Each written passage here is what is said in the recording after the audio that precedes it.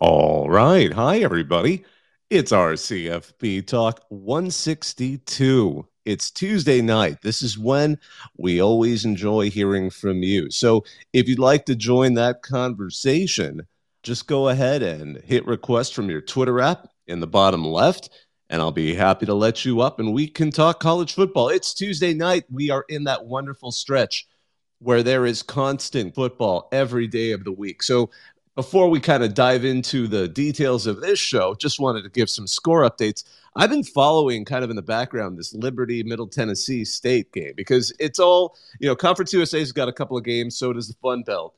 But Liberty is undefeated. They have the easiest schedule in the country, but they are pretty exciting to watch. And Middle Tennessee had a lead on them in the third quarter, but Liberty is now gone ahead by a touchdown. It's 42-35, high-scoring affair on CBS Sports Network. Meanwhile, Jacksonville State is trailing Western Kentucky by a touchdown. Western Kentucky seemed to be the likely candidate to challenge Liberty in an eventual Conference USA title game, but Jacksonville State simply can't play in any postseason because they, like James Madison, are not able to play in a bowl or any postseason game. Same with Sam Houston, but they're probably not going to reach close to the win total at this point. And then finally, South Alabama. We actually have a reporter at South Alabama right now. He's witnessing the Southern Miss get absolutely bludgeoned. Right now, it's 41-3. So that one's uncompetitive on ESPN2. But that CBS Sports Network Liberty Middle Tennessee game and that ESPNU game between Jacksonville State and Western Kentucky look good. But I'm going to go ahead and start letting whoever wants to come up to talk. Before we get there, just a couple of other quick notes. Sorry to hear about Brock Bowers undergoing surgery. Hopefully it's nothing too serious and he'll get back on the field. He's such an exciting player. And meanwhile, another injury on a lighter note. I just read Shane Beamer, South Carolina's head coach, apparently broke his foot in frustration after the loss to Florida. He said he kicked something. He seems to be pretty, easygoing about it. You kind of feel bad for the guy. I've been a kid and kicked something as a kid that I'm pretty sure messed up my toe for a while. But yeah, hopefully it wasn't anything too serious. And but anyway, sometimes it hits us all. I see John, you're already ready to come up. I'm going to let everyone up who I can get up here. It's always great to talk to you. So John, what's going on with you? Hey Bob, how you doing tonight? Good. How are you? Not too bad. I busted my foot once kicking a wall, but I was in college and it was for a lot of different reasons. But I hope Shane's foot recovers and heals properly.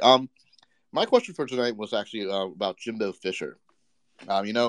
Looking this year and last season, we started Texas A&M, with that huge contract. He really had a first great couple of years, and last year with a 5-7 season. Now this year, with a near 500 record, 7 games in, I was curious if you really think that there's any danger of of him and where he is at the moment contract wise, because they have the buyout.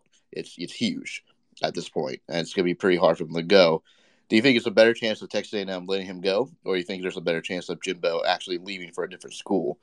If I were Jimbo, I wouldn't leave for a different school because there's no school that's ever going to pay him the amount of money that Texas A&M is going to owe him. So if I'm Jimbo Fisher, I would just keep coaching until they kick me out because it's just a financial. I mean, and I think anyone in his position would do that. I mean, you're going to get a ton of money if they decide to get rid of you, or you somehow start winning and people forget. But at this point, it's looking pretty dire. And everyone the astonishing thing, by the way, is we actually sat down, a couple of us, and crunched some numbers.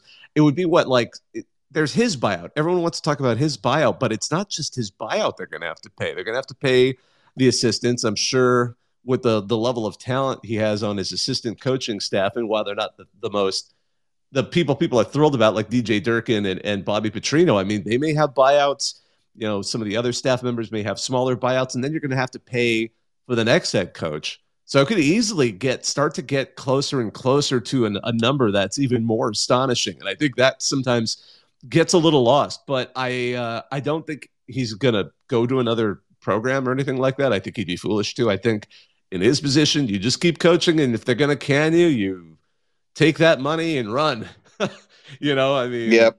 It's the masterful. I mean, I don't blame them for doing that. I mean, it's the oh gosh, I can't believe his name just slipped my mind. The Notre Dame, Kansas coach. Oh my gosh, tactical advantage. Oh, I forgot his name, but Charlie Weiss's approach. So if you can keep getting payments for the rest of your life, or at least for a long period of time, do it.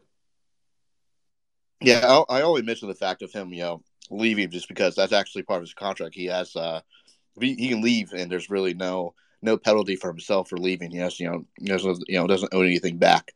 So it's just a weird position because it's a high pressure school. He's underperforming, but it seems like neither side can really do anything at this point. It feels like a very awkward moment for both parties at this point.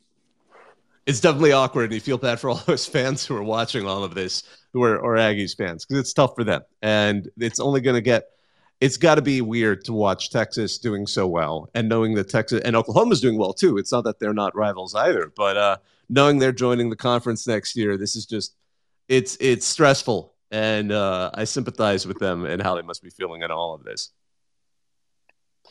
So yeah, let's see here. I see Gator. Let's see here, Gator student. I'm going to let you up here as well. I'm going to try and get as many folks up here who'd like to join the conversation. Gator student, what's going on?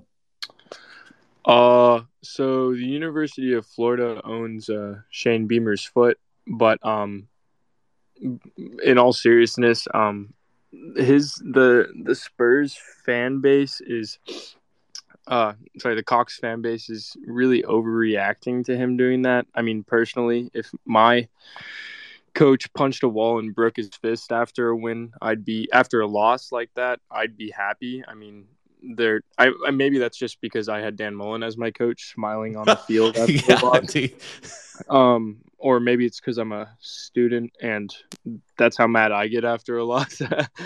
Yeah, John said he did the same thing as a student. Yeah, so I mean it's tough. I mean, personally, like, I don't know. I guess Shane does have a history of not being able to control his emotions, especially in pressers. So maybe that's what's alarming. But I mean, I like that fight in a coach. I don't think there's anything wrong. I think they played a good game and it's jumping into college football after just watching it for about 3 years so far since I've been in college. It's so weird how these fan bases react so differently. Like, let's say Spencer Rattler were to finish that last drive instead of throwing an interception and they win the game. And with that 47-second drive that they could have had, the fan base would be going crazy and there would be no talk about fire Beamer, even though their defense played just as bad as it did. And the same for Florida, really. Our defense played bad through 3 quarters until the end. So I think Shane Beamer deserves a little bit of credit at least. He needs to get a better defensive coordinator in there. But yeah, until then, the university owns his foot. Yeah, and I like Shane Beamer a lot. So I think that was a tough loss. You have a great quarterback, and then I think Florida's just been slowly building back up. I mean, they're not as bad as it seemed at the beginning of the season. They seem to be kind of, I mean, right now they're at a healthy kind of 5-2, 3-1 conference. I'm not sure where they're going to go with the rest of the season. I'm not going to guarantee wins. Obviously, they've got a couple of really tough games. They get a break, and the world's largest outdoor cocktail party is going to be a hell of a game. Georgia, which I'm going to for the first time ever. Oh, really? Which is, oh my it's goodness. It's my first away game as a Florida fan, and unfortunately my first year was Dan Mullen's last year, so I really haven't had a great experience so far. But I mean, I can't wait to go. I got the tickets before I heard about Brock's injury, but just because I think this is a decent record we're going into it with, I think it's not the least winnable game on our schedule. I think that would be LSU away this year, as their offense is just getting better with each game and our defense is getting worse with each game. But I can't wait to go there. I'm happy with the record. I think that people kind of shut us down after last year when a lot of those losses were just super close. I mean, FSU lost by 7 points at the end. Tennessee lost by 7 points both games. Just couldn't put the drive together at the end. I think the team's still like an 8-4 ceiling, which isn't great, but it's crazy how emotional everybody is in college football. That's what makes it so fun, especially the further south you go, I feel. But I think that's great. And, that's the Georgia World's Largest Outdoor Cocktail Party. That is going to be fun regardless. I mean, I would just go in there and just soak that in, just that experience, especially as a student. Yeah, It's your first time going there. I mean, I hate to say win or lose because winning would be a whole lot better. But I mean, those are the great experiences in college. I was talking to my roommate though, and if I got to choose between winning that game and winning FSU at the end of the year, it's got to be FSU because FSU at home, they're probably going to be ranked top 3. I mean, they've got the easiest playoff path. They don't even have to play UNC or Louisville this year. Unless they go to the ACC championship, so like that would be the one. But I can't wait.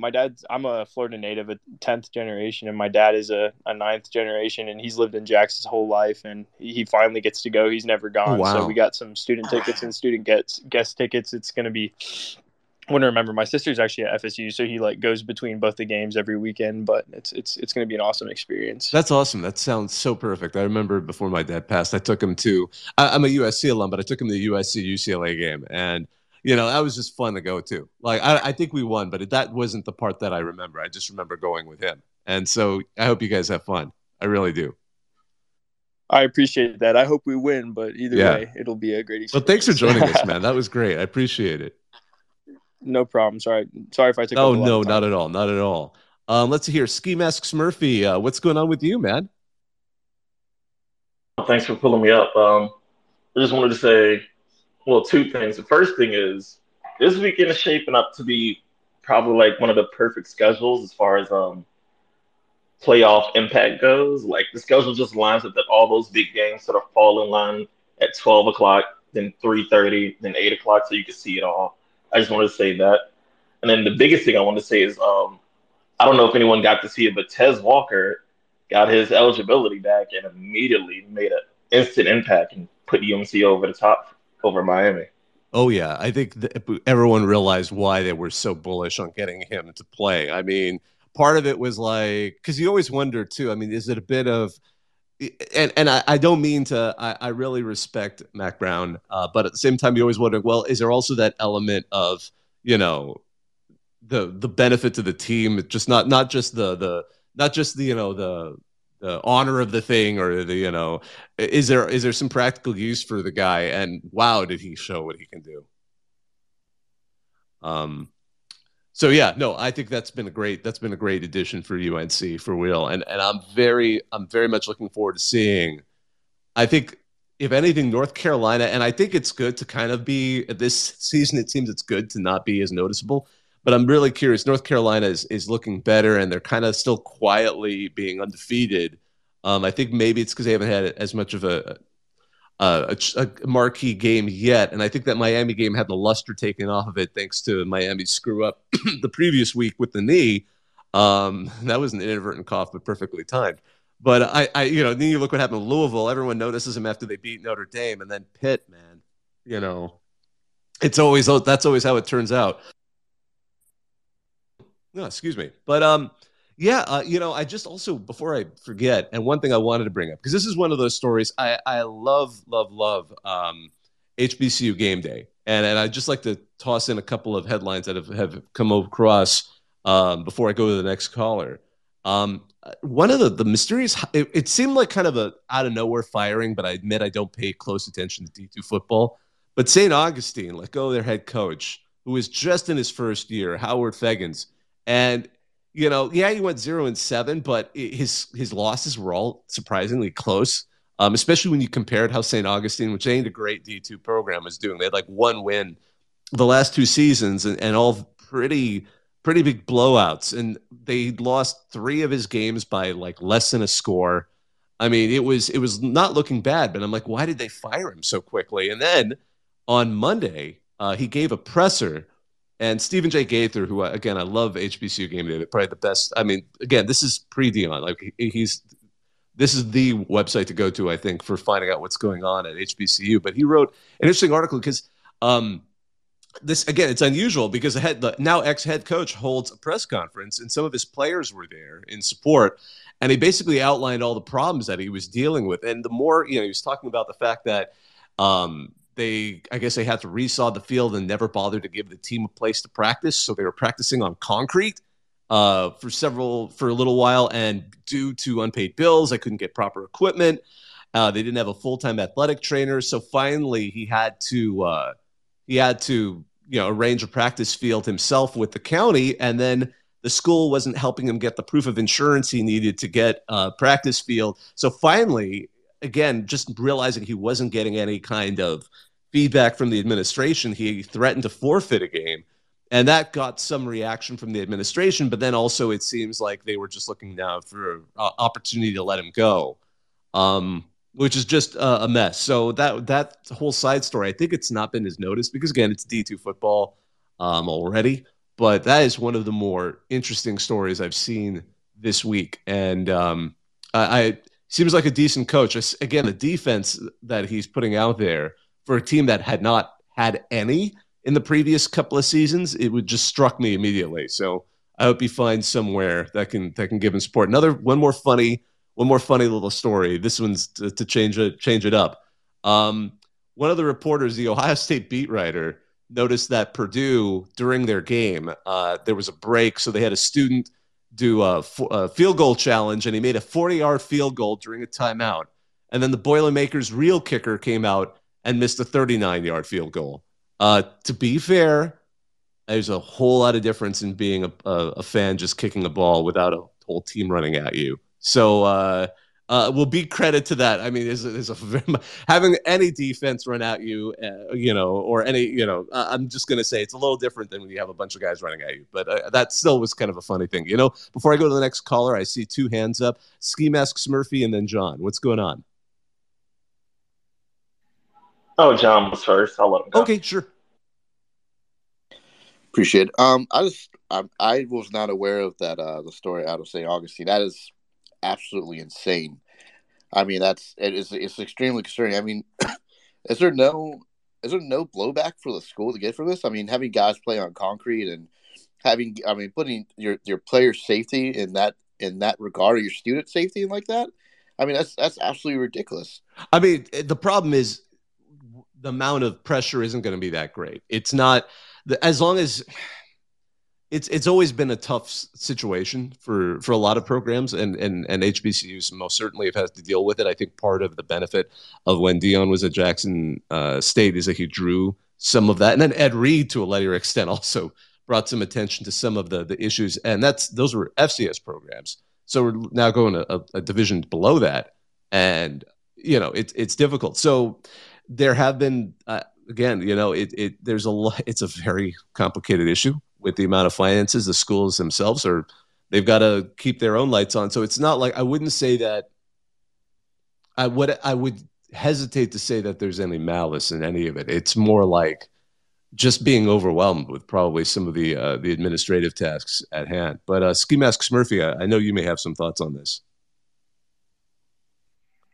Yeah, I was going to say, as far as the whole complication with HBCUs, excuse me, it's been sort of a long-running thing. It sort of pops its head up every once in a while. Even when I was attending Morehouse College, another HBCU, we had our own sort of problems. We did have a period of time where we were getting the field resodded, but luckily there was like a middle school close enough down the street that the team could go to.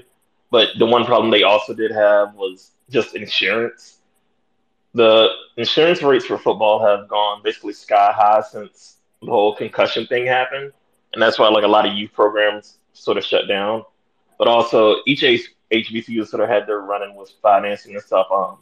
ESPN had basically a little series documenting North Carolina Central's basketball team and how sort of they travel around like for a month basically to play all these big schools to get funding for all the rest of the sports. And then I remember there was a period of time as well with Grambling State, their football program, which is sort of like the HBCU football program, even they were having complications, and they did have the team themselves forfeit again. Yeah. So yeah, absolutely. I remember the 2013 game, the 2013 season where Grambling, the players actually mutinied because of the conditions, and they had to, I think it was Missouri Valley State it was Jackson State, now that I remember, where they actually had to forfeit the game because the team refused to go over the conditions of the program. Yeah, and I remember specifically one of the things that players were pointing out was that their pads and jerseys weren't getting washed, which is a very significant thing. Because when I was in high school, we had one of the schools in the area had a MERS or SARS outbreak, whichever one it is, due to uncleanliness of their equipment. So they were legitimate in their strike. I just saw Stephen J. Gaither, the person who runs HBCU Game Day in our audience, put his hand up, and I had to let him up immediately, only because this is so pertinent to what we're talking about. Stephen, how are you doing, man? I'm doing good. How are you guys doing today? Good. It's great to hear from you. I was wonderful. I was actually thinking, like, I haven't done guests very often this season at all, and you were a guest with us 2 times last season, and it's always a pleasure hearing from you.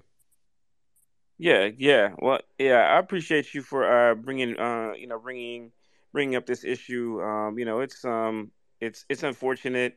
And I think, if this was an isolated incident, this would be kind of one thing, but this is something, just briefly for folks who don't know. St. Augustine's University in Charlotte in Raleigh is it's an HBCU founded in the 1870s, I believe.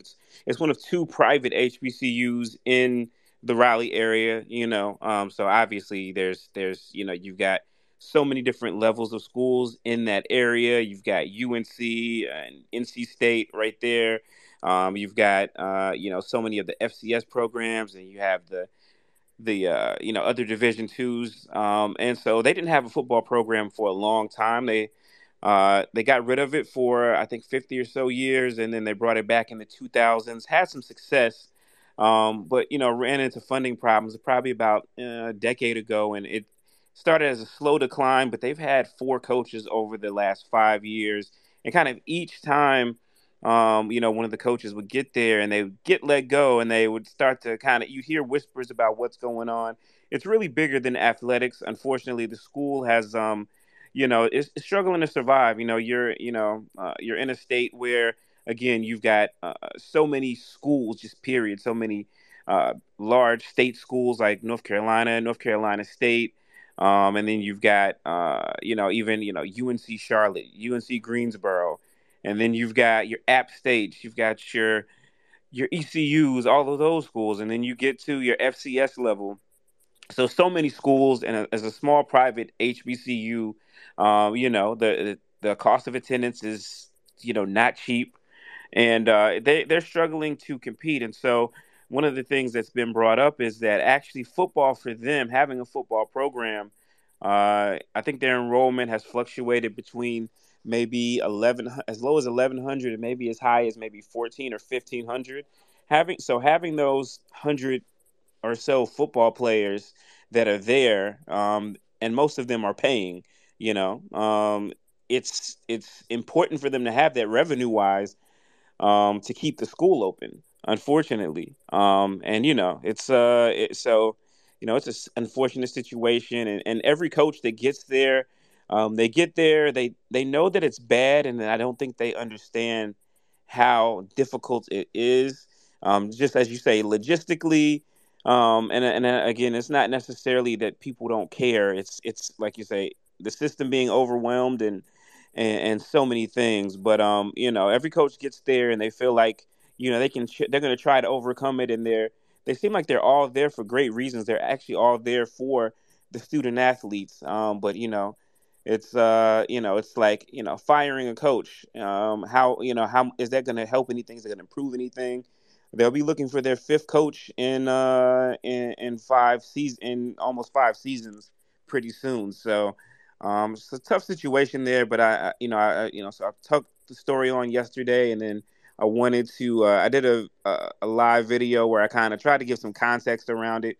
Not all HBCUs are created equal. Not all HBCUs are struggling to that point.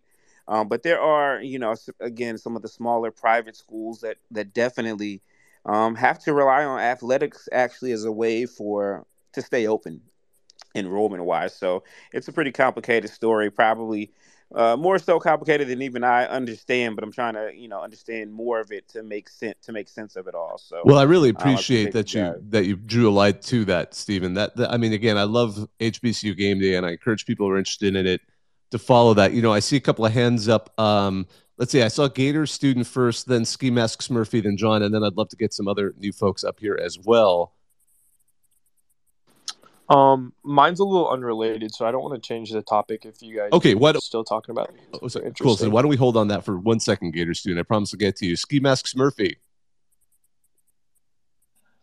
Oh yes, I just wanted to go off Steven's point of that, the school is struggling with funding and that I remember specifically, I believe it's Florida A&M and Bethune-Cookman recently within like the past year sort of got their lawsuit moving through the courts and sort of showed that basically like the HBCUs in the state of Florida have been underfunded for like the past 3 to 4 decades by about like $1 billion versus what they should have I saw that.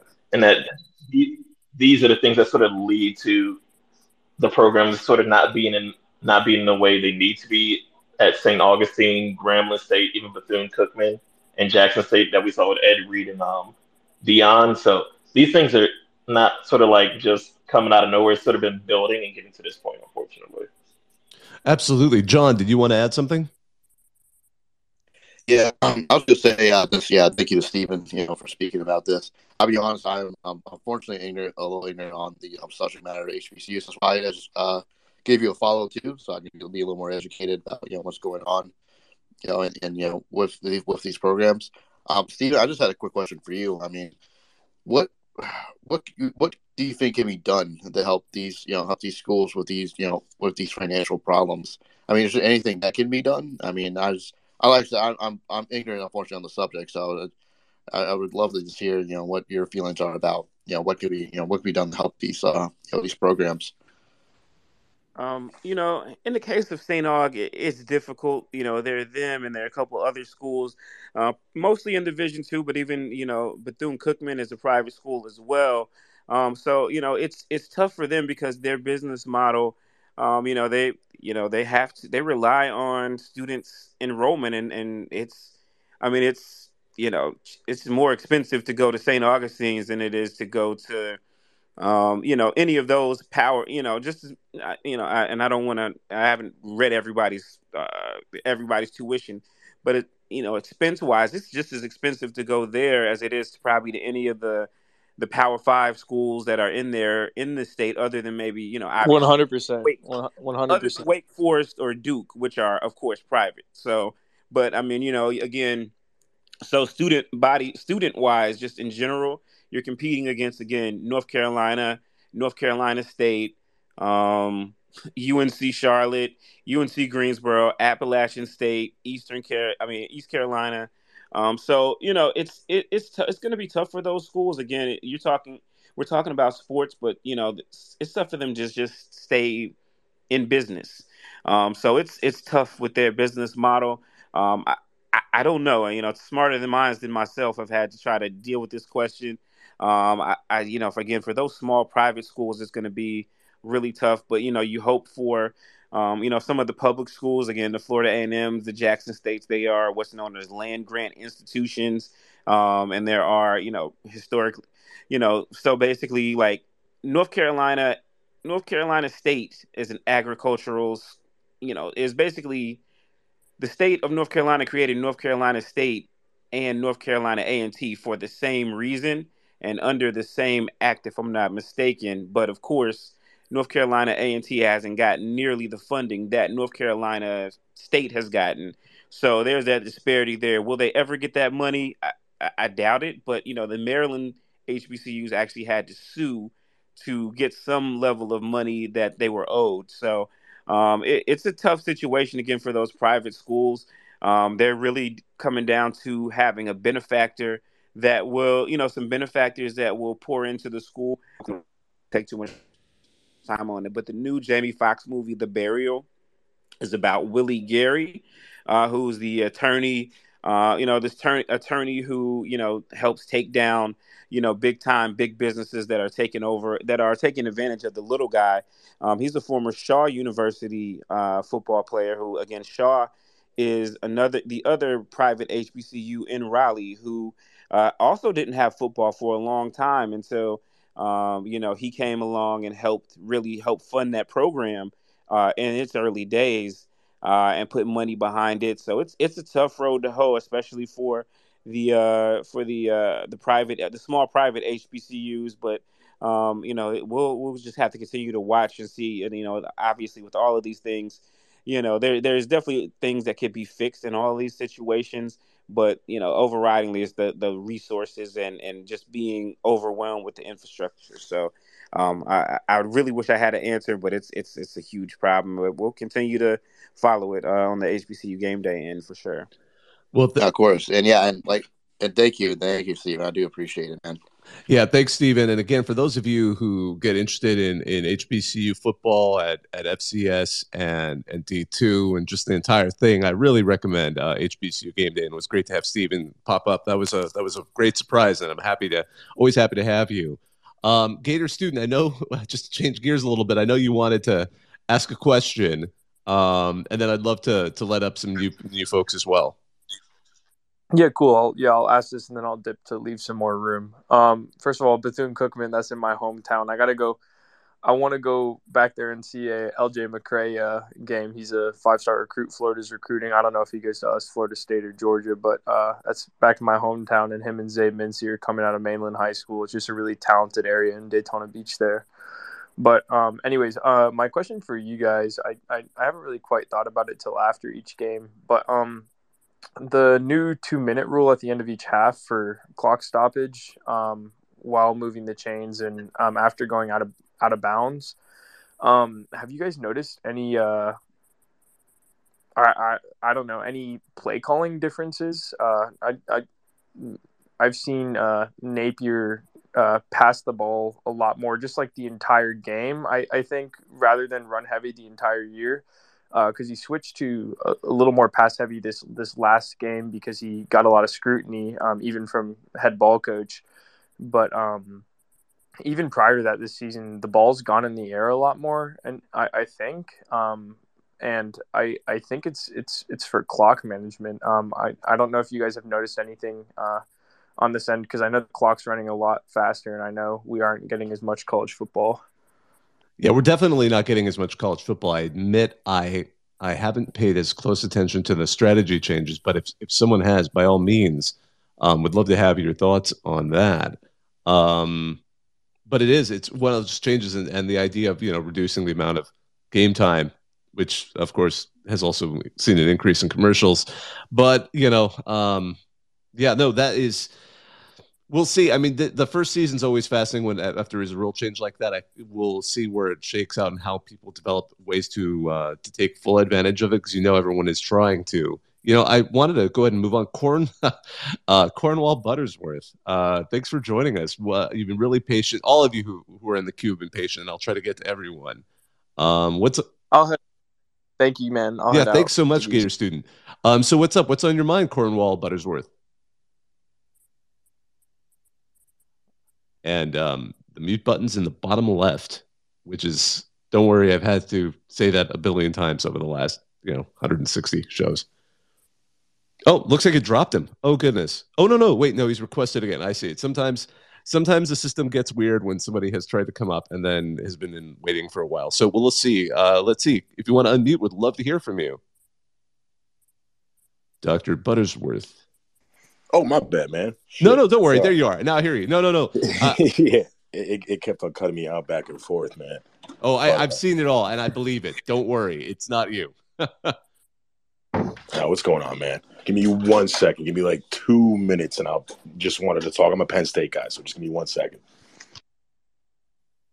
Yeah, no. Boo. So let's see. While we're letting him to grab his stuff, let me. I see. Thak, I think you were also in the queue, and I'll let you up here, and would love to hear from you as well. Thak, how are you doing, man? Hey, what's up, Bobak? How are you?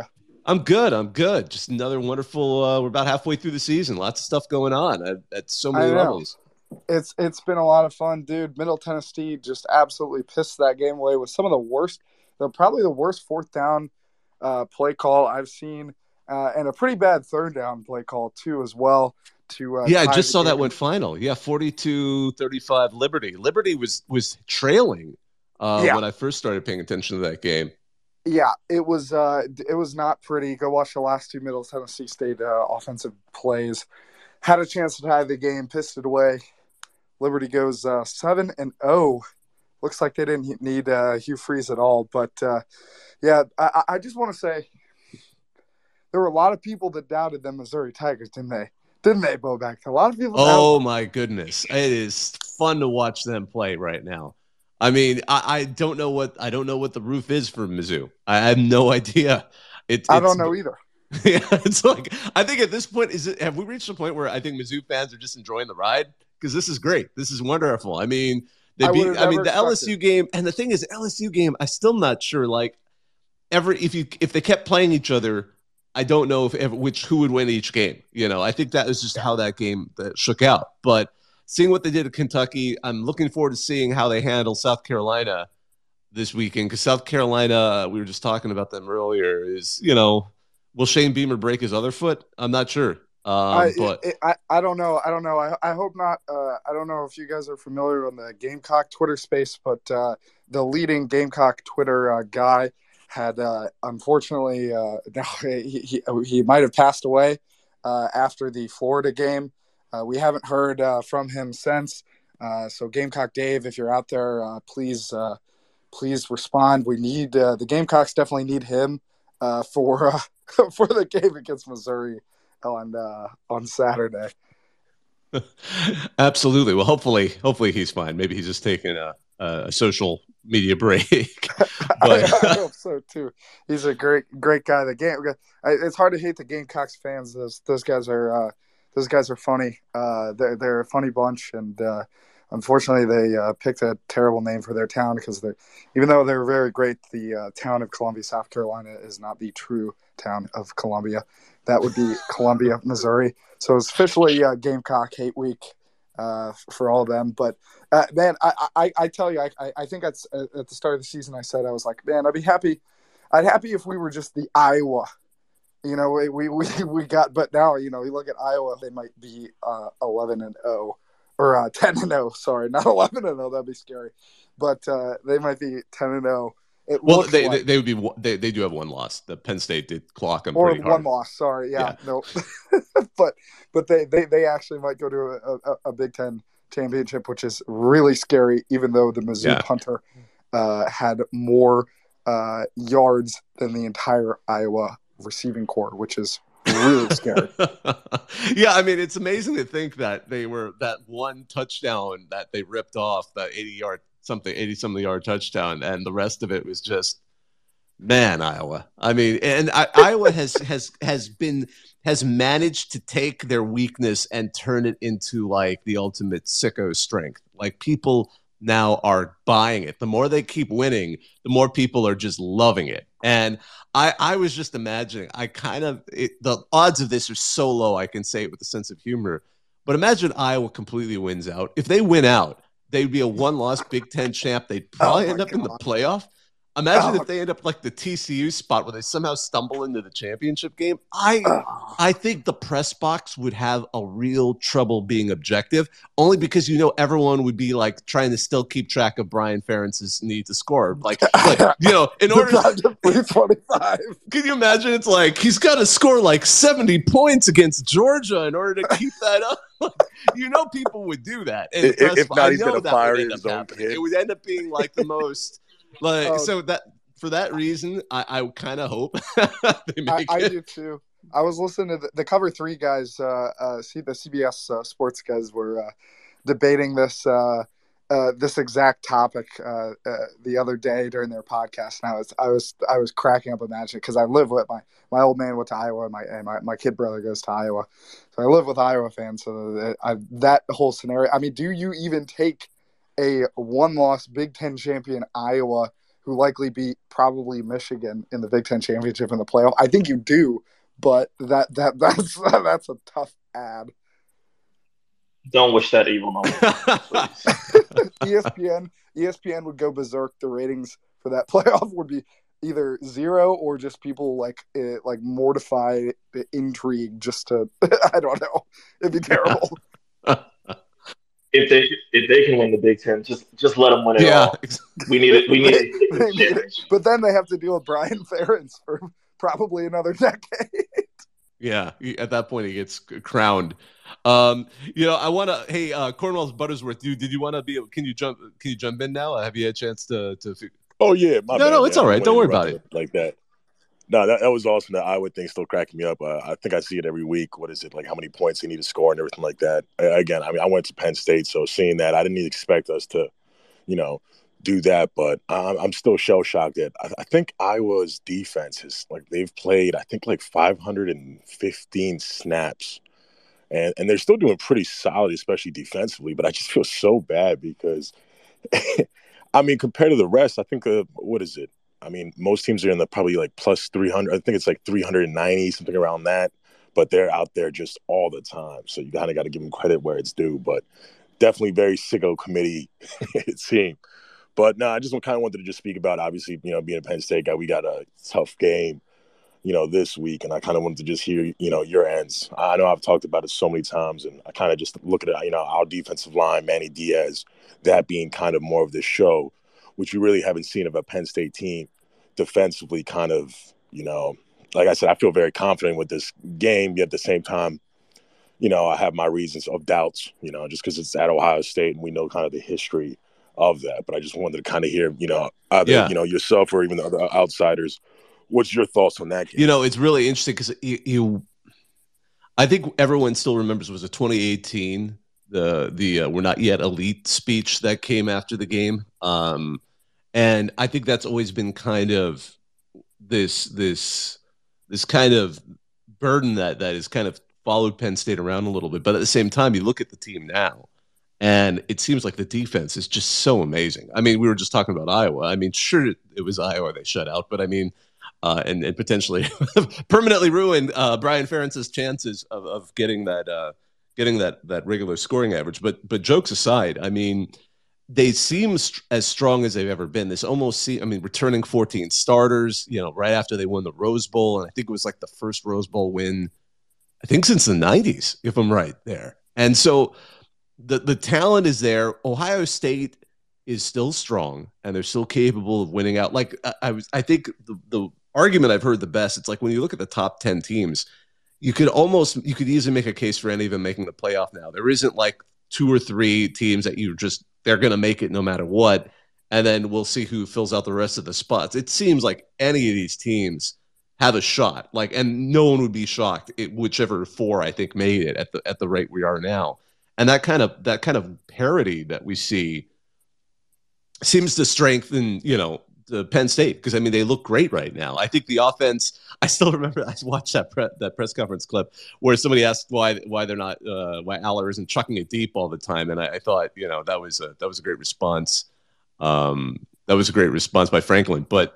Yeah, he just wants to heave it deep. It's just like, okay, cool. There's strategy to this sport. It isn't just like 4 verts or whatever, I think Penn State has a real chance right now. And this the only thing that I think the one spot that I think makes me hesitate is excuse me, sorry, 1 second, I got a cough coming on. Sorry.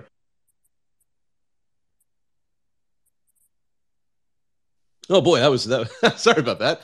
That's what happens when you talk constantly for a day. But I think the one thing that's got me hesitating a little bit is that the game is not going to be is going to be at Ohio State. That's the one thing that's got me hesitant, because that's a tough place. But Penn State seems to have the ability. I mean, I don't know who I would pick. I think they're as well matched as they ever have been, and Penn State, if they're going to do it, this would be a strong year to do it. But I hate it. I can't give a guarantee on anything right now. I just think they're so deep right now. Oh no, it's not going to be a guarantee. I mean, it's going to be.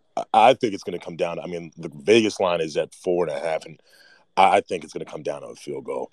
I would be shocked if it's a 7-point game or anything like that. I just kind of, it resembles a lot of like that Notre Dame game to me. Notre Dame, Ohio State. But I think the defense is going to be kind of the show out. It's interesting to me. I'm not sure if anyone else kind of just saw the trend, at least with what Vegas had the line for the total was at 51.5 and it opened, and now it's already at 46.5. So that kind of got stemmed down just from, again, what I'm kind of predicting as a defensive, battle. It's going to be a hell of a game. And maybe what Chris Collinsworth always says, the team that makes the less mistakes is probably going to win the game. And I can kind of, agree in this standpoint. But and it just seems to me like Kyle McCord, like we saw what he did against Notre Dame, and that drive was phenomenal. Yet no, that last drive that he did was great. Yet there's also been times too where he's not looked so great. And again, on our side too, we had Drew Aller. Everyone knows what is it, 5.6 yards per attempt, which isn't a pretty number, compared to the most. Our offense is not flashy. It's nothing like that. But no, I can't wait. I think it's definitely going to be a battle. But yeah, Yeah. to backtrack at the beginning, what I said, no, I've just never felt this confident. Last year, we played them at home. Our defense played great. Our offense played great, except when we had 4 turnovers for our quarterback, and that definitely hurt. And JTT had probably the best quarter I've ever seen from a defensive end. He's ridiculous. Quite some He's time. absolutely ridiculous. I think that's going to be the interesting thing. Can they put so much pressure on McCord that he's not CJ? So I mean, he's good though. He's not terrible, and that's the thing. Can they put enough pressure on him and keep it out of Marvin Harrison's hands? And at the same time, on offense, I mean, I know they're not chucking it deep, but it seems like if you can, that might be an area of weakness I've seen in some of the analysis on and how you could go after Ohio State. So if Penn State's going to have a chance, maybe one of those two directions. It may not have to be like a stellar game, but I mean, I think it would have to be a stellar game, but I don't think you need necessarily play beyond where they've been playing before. Just the question is, can they take advantage of some of those spots? Because Ohio State's still very capable. I agree with Vegas. Like that is a very hard game to pick, and I think I'm excited to see how that game's going to pan out. It's been just exciting game after exciting game this season so far with some of these matchups in the last. For the top games have ended up being great. We had the great Red River rivalry. We had Oregon Washington, and I'm hoping Penn State Ohio State kind of keeps this great theme going on of great top matchups coming week after week. I mean, we've been really lucky with these shaping up. Ski Masks Murphy, I know you wanted to add something, and then I'll go over to Elizabeth Palmer. No, I just wanted to wish Dr. Buttersworth good luck this weekend, because this basically is going to determine how the rest of the Big Ten plays out. So good luck. Who ends up? Oh yeah, man. This game has a lot of implications, especially. I mean, obviously, Big Ten title, playoff titles. I mean, playoff championships, or not playoff championship, playoff aspirations. It could be the forefront. Which team has to challenge and stop Iowa? That's going to be which team gets to have the opportunity to play in the Big Ten championship against those Hawkeyes. But absolutely, man. Thanks for joining us. That was great. Let's see here. I want to what's up, Elizabeth? How are you? Hi, Bobak. I'm doing very well. Just wanted to, as you know, I'm a huge Razorback fan, but I wanted to first circle back to the first speaker regarding Jimbo. I have a lot of friends that are A&M fans, and there is no way Petrino is calling the plays right now. That's just my belief. I could be wrong, but what are your thoughts on that? Is Jimbo still taking control? I do. The one thing I'm very much looking forward to is after this season is done, particularly if he's let go, the write-ups that are going to come up about what's been going on behind the scenes. Because I've heard those arguments that Jimbo's the one still calling the plays, or is it somewhere? I wouldn't be surprised if it's somewhere in between. Like he's not giving the reins completely free reign. So it's. I would agree. So the tension, I'm waiting. I wouldn't be shocked if we heard like they were arguing, or Petrino just finally gave up or did something. Like I'm waiting to hear stuff because this is such a mess that the tea is going to be spectacular afterwards. It's too quiet. There's something going on, and there's definitely something that these don't seem like Petrino plays to me. And he was magnificent when he was at Arkansas. And it seems like the same offense as it was last year for A&M. And my A&M friends agree with me. So I'm just, I thought that was interesting that not seeing a lot of change. And I really do like the Aggies. So And second thought regarding my Arkansas Razorbacks. So we've played 7 games, and only 2 of those were at home in Fayetteville. We've lost by 3, 12, 7, and 3 against LSU, A&M, Ole Miss, and Bama. And that makes a 17th straight loss to Alabama. I do think our team has potential. My concern goes back to the O-line. And I'm wondering, with many head coaches, how long do you give their assistant coaches time to develop as far as an O-line coach, an offensive coordinator, defensive coordinator? I'm just curious about that. What are your thoughts? Well, certainly there have been examples of coaches just ejecting their staff almost immediately. I mean, their assistants almost immediately, either at the end of a first season or even partway through the season. I forgot there was somebody who just fired their offensive coordinator in the middle of the season. Was it Indiana? I can't remember, but yeah, I just heard of that too. Yeah, but I mean, at the same time, I know Pittman's. I mean, they've got a new DC, don't they? I think didn't they switch it out? Correct. The DC is doing amazing. Yeah, he's new, and we have like one of our transfers, Landon Jackson. He transferred from LSU. He's 6'7", 281 pounds, and I think he had like 11 tackles total and 3.5 on as far as the sacks. So against Alabama, I mean, so that was pretty impressive. I mean, he was playing inspired. So yeah, you're right. Arkansas keeps getting so close and just falling short against serious talent. It feels like that other team up north near Omaha that like has so many, moral victories. Gosh, are they the Nebraska of the SEC right now? Is that what you're saying? Oh my goodness. Yeah, I'm sorry. Oh man. Oh no. Thanks for picking that up. I have a very warm spot in my heart for Arkansas. I mean, it wasn't the fact that I went to a game where USC absolutely blew out Arkansas, but I just had such a great time in Fayetteville, and maybe that is coloring my eyes on that. Is that it was? No, and I had some friends that are diehard USC fans that went to Arkansas, and they said the fans were so gracious. I mean, you guys killed us, it was very. Very good as far as the fans. Were very gracious across the board. Yeah, I had a great time. I drove down because I live in the Twin Cities of Minnesota, so I actually just drove straight down and spent the night. I couldn't get a hotel room in Fayetteville, so I had to spend the night before in Branson, which was, I thought The Simpsons absolutely nailed it. It is Las Vegas if it were run by Ned Flanders. Not really my vibe because I actually like adult Vegas, and then I had to go back, and I think Springfield, Missouri is where I spent the night. I got there at 3 a.m. after the game, and then just found a hotel and spent the night. Oh my goodness! Wow! Please tell me you experienced Dixon Street at all. I did. I walked around a bit. I enjoyed it a lot, and I even went up to Walton's Five and Dime because I mean, if you're in the neighborhood, you got to say you saw. And I saw Thorn Crown Chapel outside of Eureka Springs because I'm an architecture nut, and I saw that really scary statue of Jesus in Eureka Springs. That thing is, if I'm not joking, folks, look it up. After I saw that statue, I said there's some statues where if you figure if they get possessed like Ghostbusters 2, they're going to come alive and they're going to be cool, like the Statue of Liberty.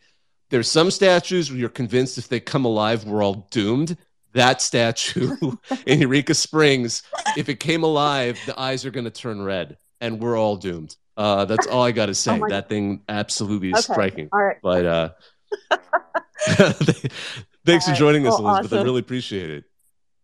Oh, certainly. Thanks for having me. Absolutely. Hey, John, you got a comment, and then I'm going to let up James Walker.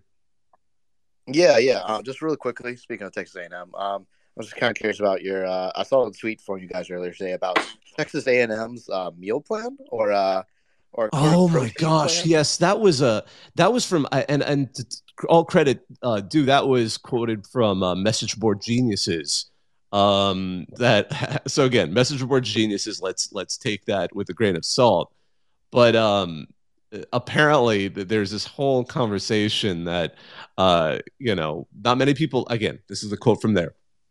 Not many people know this, but Texas A&M hired a new nutrition coordinator, and they utilize grains much more than protein. And the theory is that by eating more grains, the players have more stamina. The problem is that what they are ingesting is causing gas, and it's not typical everyday gas. This is chronic and leads to lots of problems, including fatigue.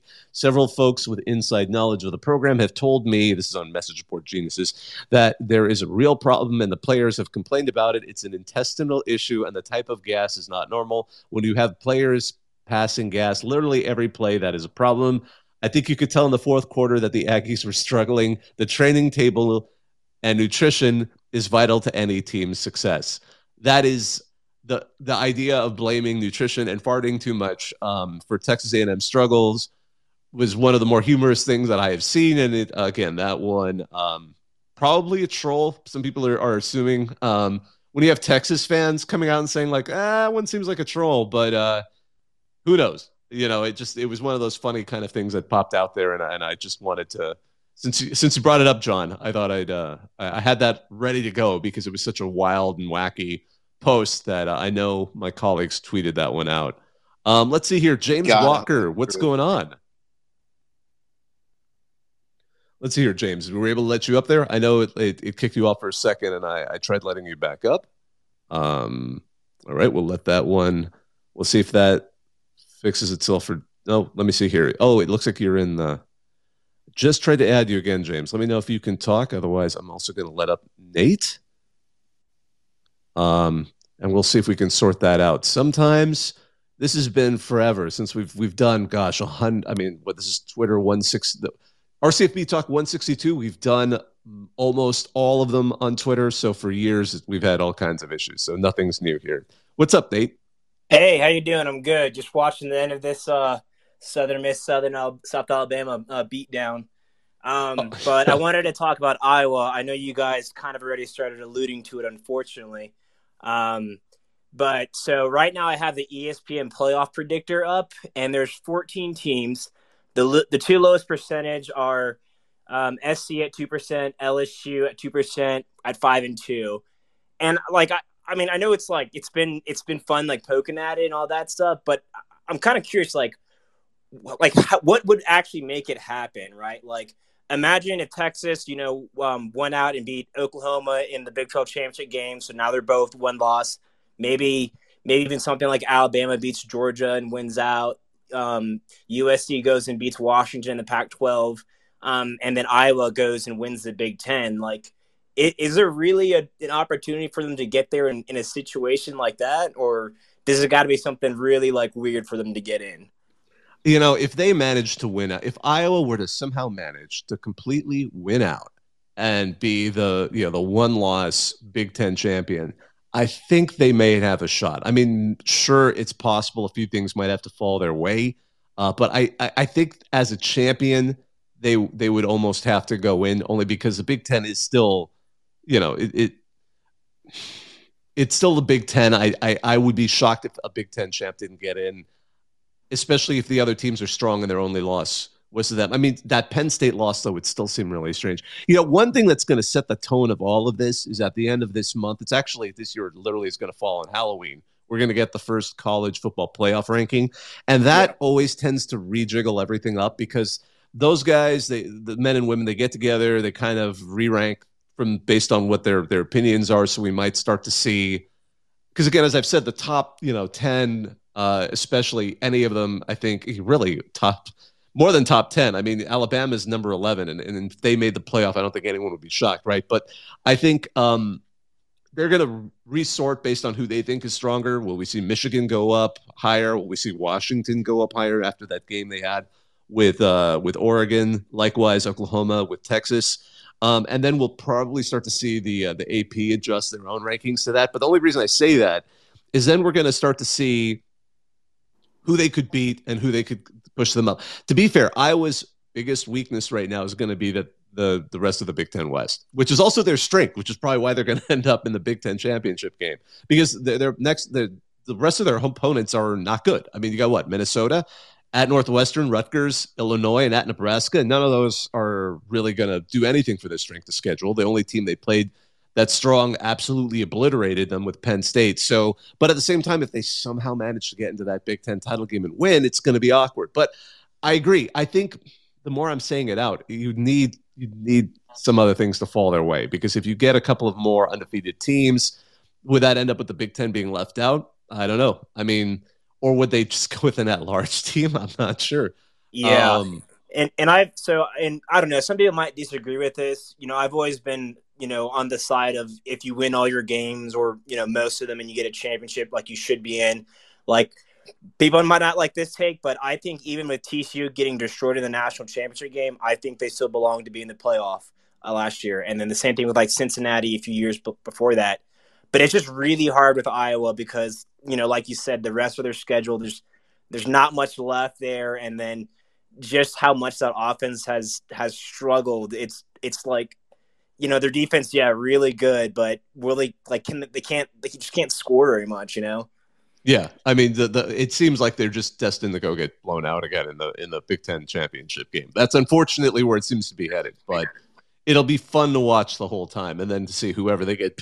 I actually would then want to see who their bowl match is, because that's going to be extremely entertaining. Because then you're going to get some team, hopefully from the SEC, just someone who just does not know what to do. It's going to be Washington versus Iowa. Yeah, just in the Rose Bowl. Yes.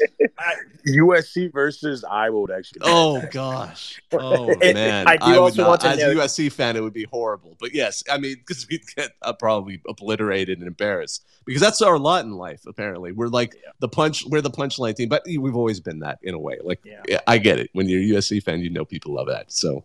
And I will say, I am rooting for Iowa to win out, because I want to see the chaos. I think the whole thing with Iowa this year is nuts, and I just want to see what happens. Absolutely. Well, thanks for joining us, Nate. Ski Masks Murphy, I know you wanted to add something real quick. I was just going to say, we got to stop wishing this evil of Iowa winning out upon us, because it's going to backfire majorly for all of us as fans. But also, I was just going to say, I mean, TCU lost their championship last year to a 2-loss team, and the pieces fell into place that they still made the playoff. I was about to say the same thing happened the year before Cincinnati to make it in. So nothing's too far-fetched, because, I mean, like, anything fall into place. Like, first year was TCU Baylor getting jumped over out of nowhere. So who knows how these 13 people are going to vote. So if Iowa wins out, there's a good chance that we could see pure sicko football at its most. But really, going off of what you just said, I think if Iowa managed to somehow win out and was the only loss for the Big Ten champ, if it were Michigan, Ohio State, or Penn State, then they might do the TCU thing and just put one of those teams in.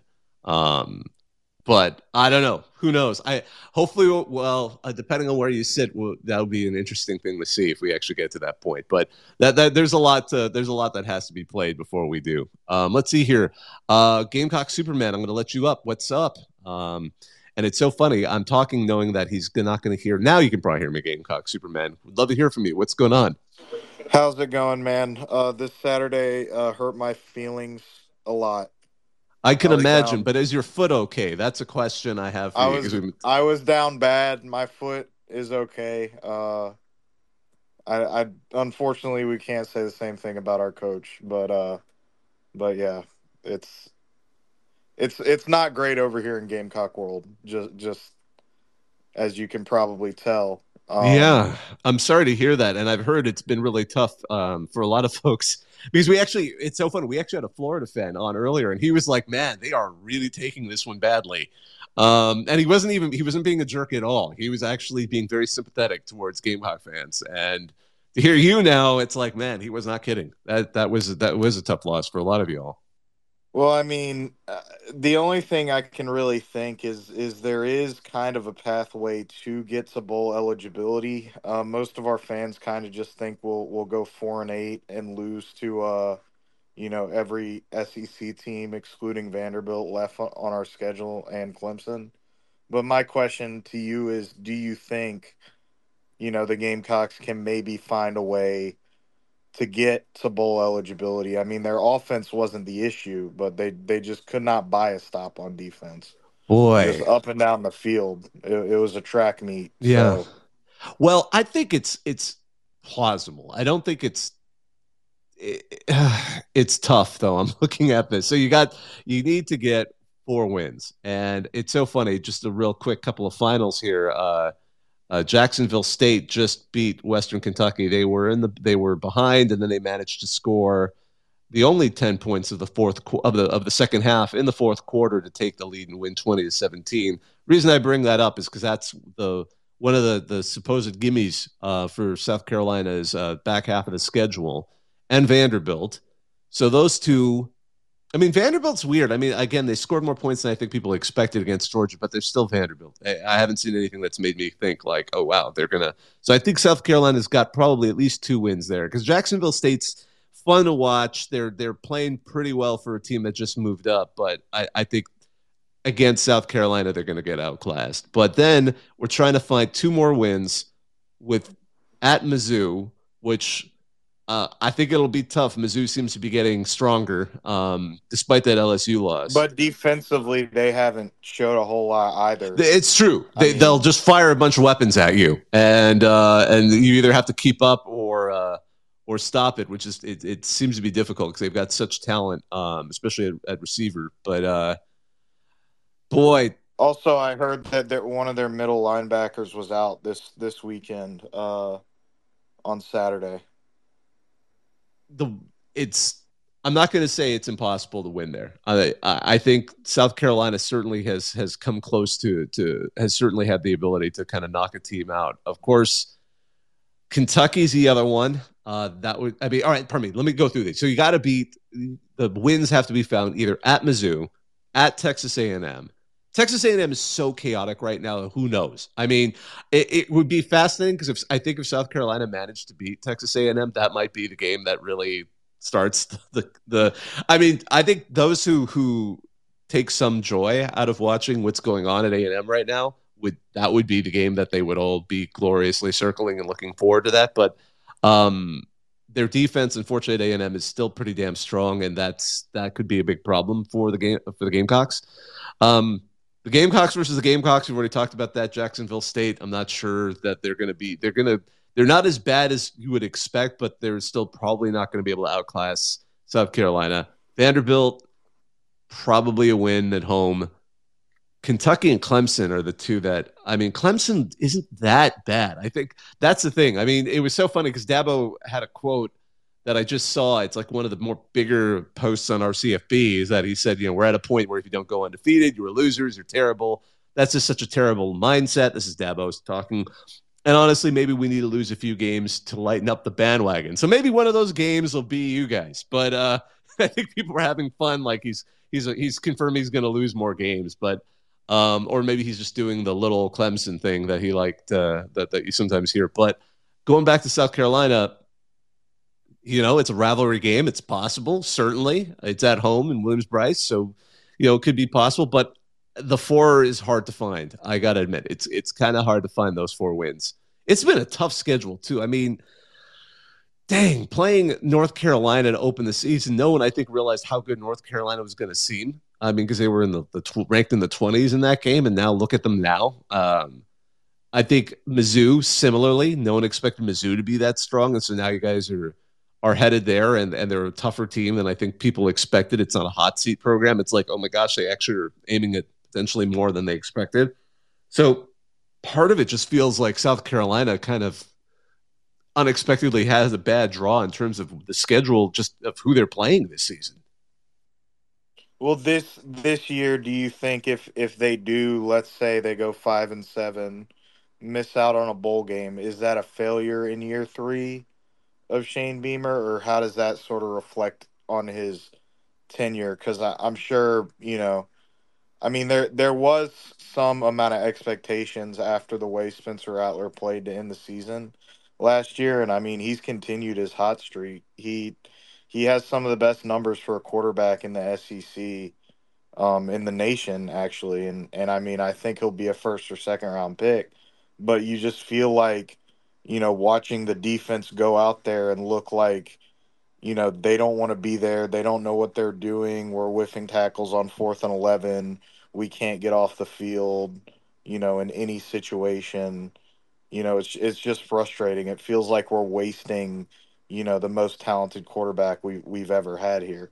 Boy, doesn't that sound like another Oklahoma quarterback, former Oklahoma quarterback right now? This season, I'm just thinking of Caleb over at USC, the other USC. But yeah, no, I mean, it's frustrating. I get it. I think after last 2 seasons of going to a bowl, I think obviously that first season was impressive to see him get to the Mayo Bowl. Last season, you saw an incremental improvement, one more win. This season, if it ends up being a letdown, I think it's disappointing, but not crushing, only because of I think some factors that I don't think anyone would have planned on. I think if North Carolina continues to look as good as it does, if Mizzou somehow, if Mizzou wins and they continue to keep winning, again, that was an unexpected victory. I mean, that was an unexpected power to play. Florida is a tough one. The way that whole game ended was just brutal, I think, for South Carolina fans, and I get that. But, I mean, it's tough. I mean, this is going to be a season where South Carolina feels more like a middle SEC team than reaching as high as they were hoping. But I would be patient, but it would be a disappointment. But I think I wouldn't necessarily toss Beamer or anything at the end. I'm not saying that's what you're saying, but maybe then you'd have to reconsider maybe some of the coordinators and maybe some of the strategy that the team is implementing. There has been some talk among the fan base about bringing back Coach Will Muschamp to be the defensive coordinator at South Carolina. Do you think he would take the job if offered? Boy, that would be a weird one, wouldn't it, though? I mean, because he's got a pretty nice gig right now. If anything, I think the only thing that could possibly pull him from Georgia would be another head coaching job. That I would be shocked if he left Georgia at this point, unless something we didn't know is making him really upset there. I mean, could South Carolina even outbid Georgia? I mean, because can you imagine if that came up? You figure Georgia, especially with the sheer excitement behind the program, would be able to get the money it would take to keep him. Yeah, I mean, I'm not. That was mainly just a meme. Obviously, okay. I don't even think if he was offered that he would take it. Yeah, that would be a weird one. That would be such a strange one. The next guy on my list personally is Mel Tucker. I don't think the athletics department is going to be willing to pay Mel Tucker and hire him with sort of the situation he had going on at Michigan State. But I mean, he certainly has a track record of developing, elite defenses in college. Maybe not the best head coach, but he's obviously looking for a job right now, you would think. Yeah, that would be an awkward hire, especially immediately right afterwards. That almost seems like something that Texas A&M would do under Jimbo just to get somebody. Because when you look at who they hired as their coordinators, they certainly don't. They don't hesitate to deal with some of the issues there. Because DJ Durkin he can coach a defense, but damn, were they? You're willing to go with that particular backstory there. But I mean, we'll see. It'll be interesting to see how that pans out. There's a couple of other coaches there that could work out as well. But hopefully, I have a small amount of hope going into Missouri, but ultimately, I think we're going to fall short again. But you never know. The Missouri-South Carolina series has been one of the weirder ones in college football over the past years. Missouri normally gets us when we're, ranked. So maybe we can do a little role reversal here and get them when they're having a good season. Well, we'll see on Saturday. I'm looking forward to it. I just want to I want to mention on a lighter note, Ski Masks Murphy actually dug up the photo of that statue in Eureka Springs I've been talking about, which is actually a more flattering photo than what it's like to see it on the ground. I'll say that much. Because on the ground it looks ominous when you look up at it. Because I went to the park, I went and saw it and got a nice photo of it. I remember the funniest thing I ever heard about it was somebody called it Our Lady of the Milk Carton with Arms. So again, pay a good sculptor. That's the lesson. One thing, let's see here. Oh, there's one last person who wants to come up. I'll let you up and you'll be our last speaker, Reese. As I'm letting you up, I just want to make sure I touched on some of the things. One of the quotes that came up in the last 24 hours, at least on our CFB, was apparently Urban Meyer said he's not going to coach college football again. He has no desire, and I believe he said that at a quarterback club in Knoxville. It was being, I believe, asked about the Michigan State job, so I wonder if he just feels that in this exact moment, or if he's being genuine about, some of the family, the tension of being away from half family and all of that stuff. And maybe he's grown to like his TV gig. But boy, you say that, Urban, and then are we going to then suddenly be seeing you introduced as the next head coach of the Texas A&M Aggies? I don't know. I don't want to wish that in existence necessarily, but we'll see. It's interesting to see that somebody got Urban to say he has no interest. But in my mind, that's just for now. Oh, by the way, light jokes. Liberty again. They came back from behind to defeat Middle Tennessee and continue to go undefeated in what is, again, widely considered the easiest schedule in college football. So there's probably no serious threat that they're going to be a New Year's Six contender unless a couple of other teams lose. They had a really interesting uniform reveal. All gas, no brakes with these uniforms in front of a Buick.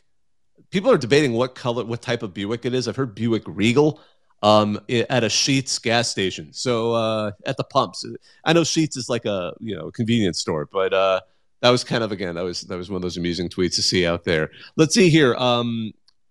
Ski Master Murphy, I saw you unmute. Did you want to add something real quick?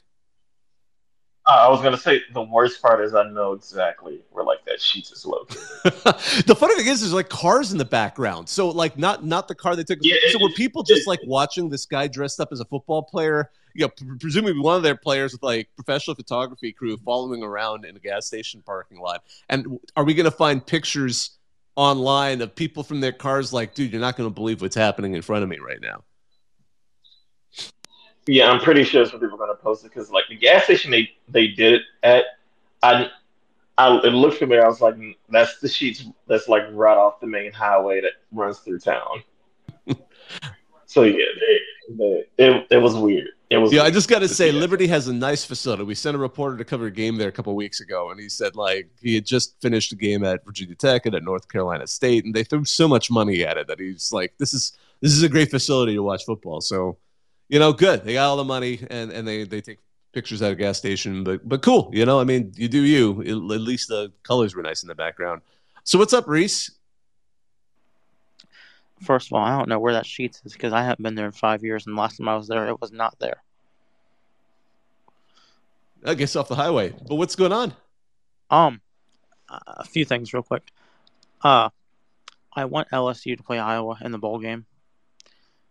Just to see what happens. I just think it'd be a really funny game. Maybe Iowa scores more than 25 points. Who knows? I don't know. My big question though was when ODU beats App State this weekend, is ODU JMU going to be on ESPN next weekend? Because that will be for the top of the Sun Belt East, I believe. Boy, that is, and I know you're a passionate ODU fan. Actually, you're not the only passionate ODU fan, and I see John's hands up here too. So we'll let him in here for a second. But gosh, JMU. First of all, they are one of the fun stories of the season, aren't they? I mean, the fact that they're getting hosted by the NCAA. They are. They and to a lesser extent Jacksonville State. But again, they can't play in the Sun Belt Championship game. They can't play in a bowl, but they can go undefeated, and that's totally within their rights. But that ESPNU game, it's a Saturday game, so it's. I could see them maybe moving it, but I'm not sure. I didn't know it's called the Royal Rivalry. That's absolutely fabulous. James Madison versus the. I'm trying to figure out the why it's the Royal Rivalry. Is it because of the color? The Dukes are royalty. James Madison, Monarchs are royalty. It's Virginia. Come on, I know, but James Madison was a president. I mean, so I know. Yeah, but don't question it, please. It's cool. I mean, I kind of would hope to see it. I want to see more James Madison. That's kind of where I'm at right now. So I'm excited for them. I hope they win out.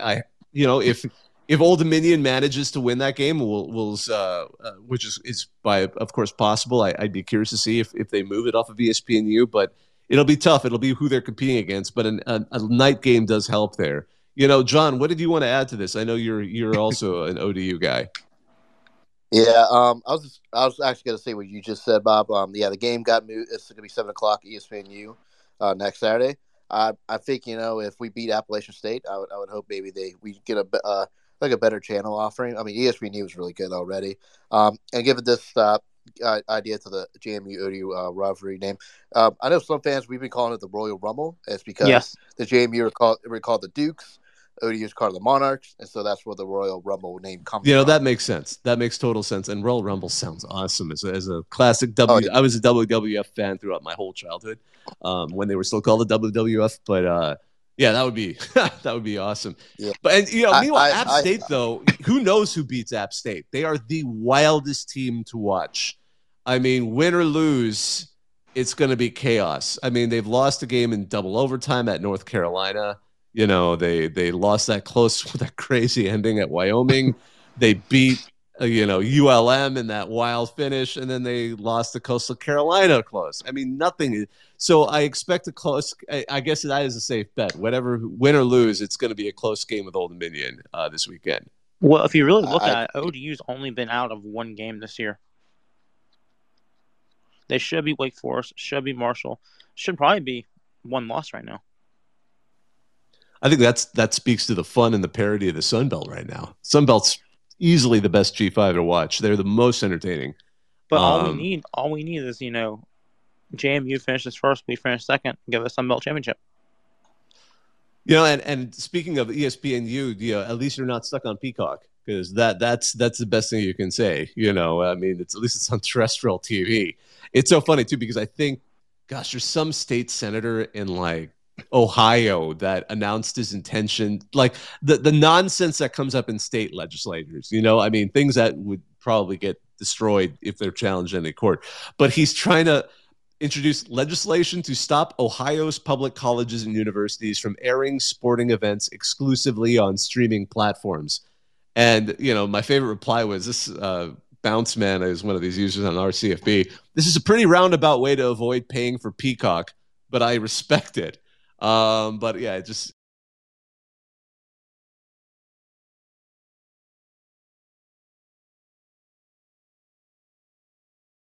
I think people are. If he needs a Peacock login, I'll give him mine. we'll just tweet it out. If you're down Everyone, bad, here just you say go. you're down bad. just say you're down bad. Damn. But no, I really think ODU can beat App this weekend if the right Grant Wilson shows up, and then can beat JMU, maybe. Is that South Carolina fan still here? He is. Yeah. I have a question for you. On your roster, how many Virginia players are there? A lot. We have a pipeline coming in. Because who your coach, who your coach's father is. I want to make sure that was still happening. Because if not, I would bet you on that. Because obviously his last name's Beamer. Well, we got one of the number one players, edge players, Dylan Stewart in the country from DC, Maryland, coming in next year, and then obviously Nick Harbor is on the team. He made a great catch last week, but the defense let me down bad. How many players from the Hampton Roads, Norfolk, Virginia Beach area do you have? Do you know? I'm not exactly sure. Probably. Yeah, that's such a rich hotbed of recruiting. I just I'm going to slowly start wrapping this up. Ski Mask Superman, I saw your hand up. Did you want to add something before we start wrapping up here? I was just going to ask, did a senator in Ohio really try to do that? Yeah, they always say that, and no, it's a real headline. That some guy, some state legislator out there wants to introduce that. But I mean, a lot of that stuff is just the nonsense they do at the state level to get attention. I guess that historically fits the bill for the state of Ohio, because they did put LeBron James basketball games on pay-per-view service. Did they? That's cool. So I guess it's just keeping. I remember make sure that. God, I do remember that. I still remember how all the hype when he was in high school. I was in law school at the time, and that would just come up, and I'd just be like, force all Youngstown State games on linear TV? Youngstown State? The Penguins? Yeah, I want to see the Penguins, yeah. Absolutely. That would be awesome. Hey, real quick before you shut this down. Yeah. Have you watched any of these CW games?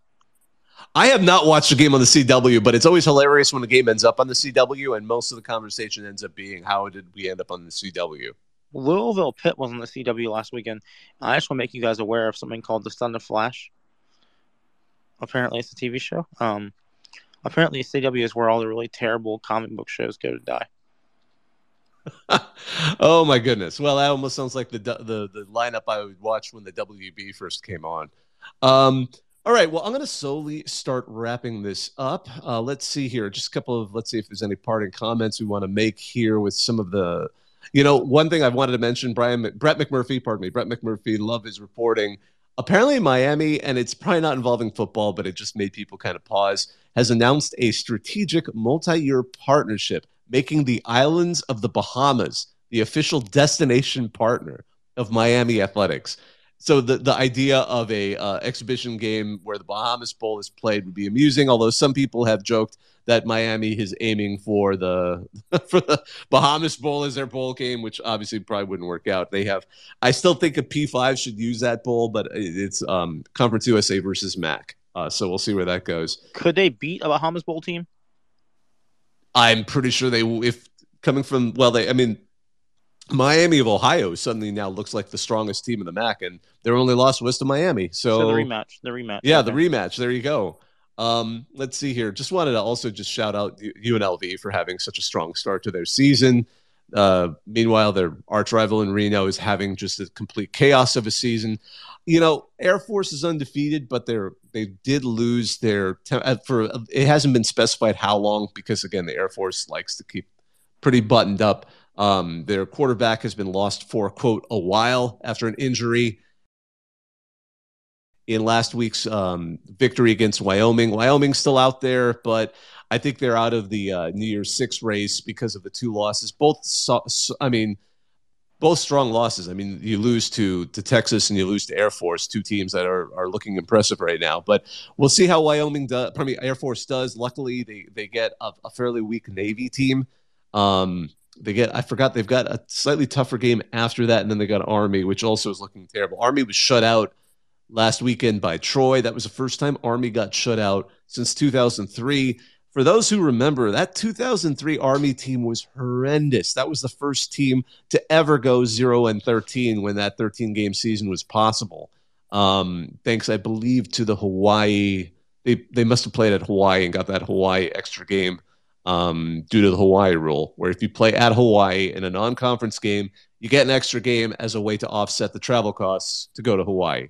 Let's see what a couple of other kind of minor notes. I mean, we talked about Iowa a bit, but just one last thought.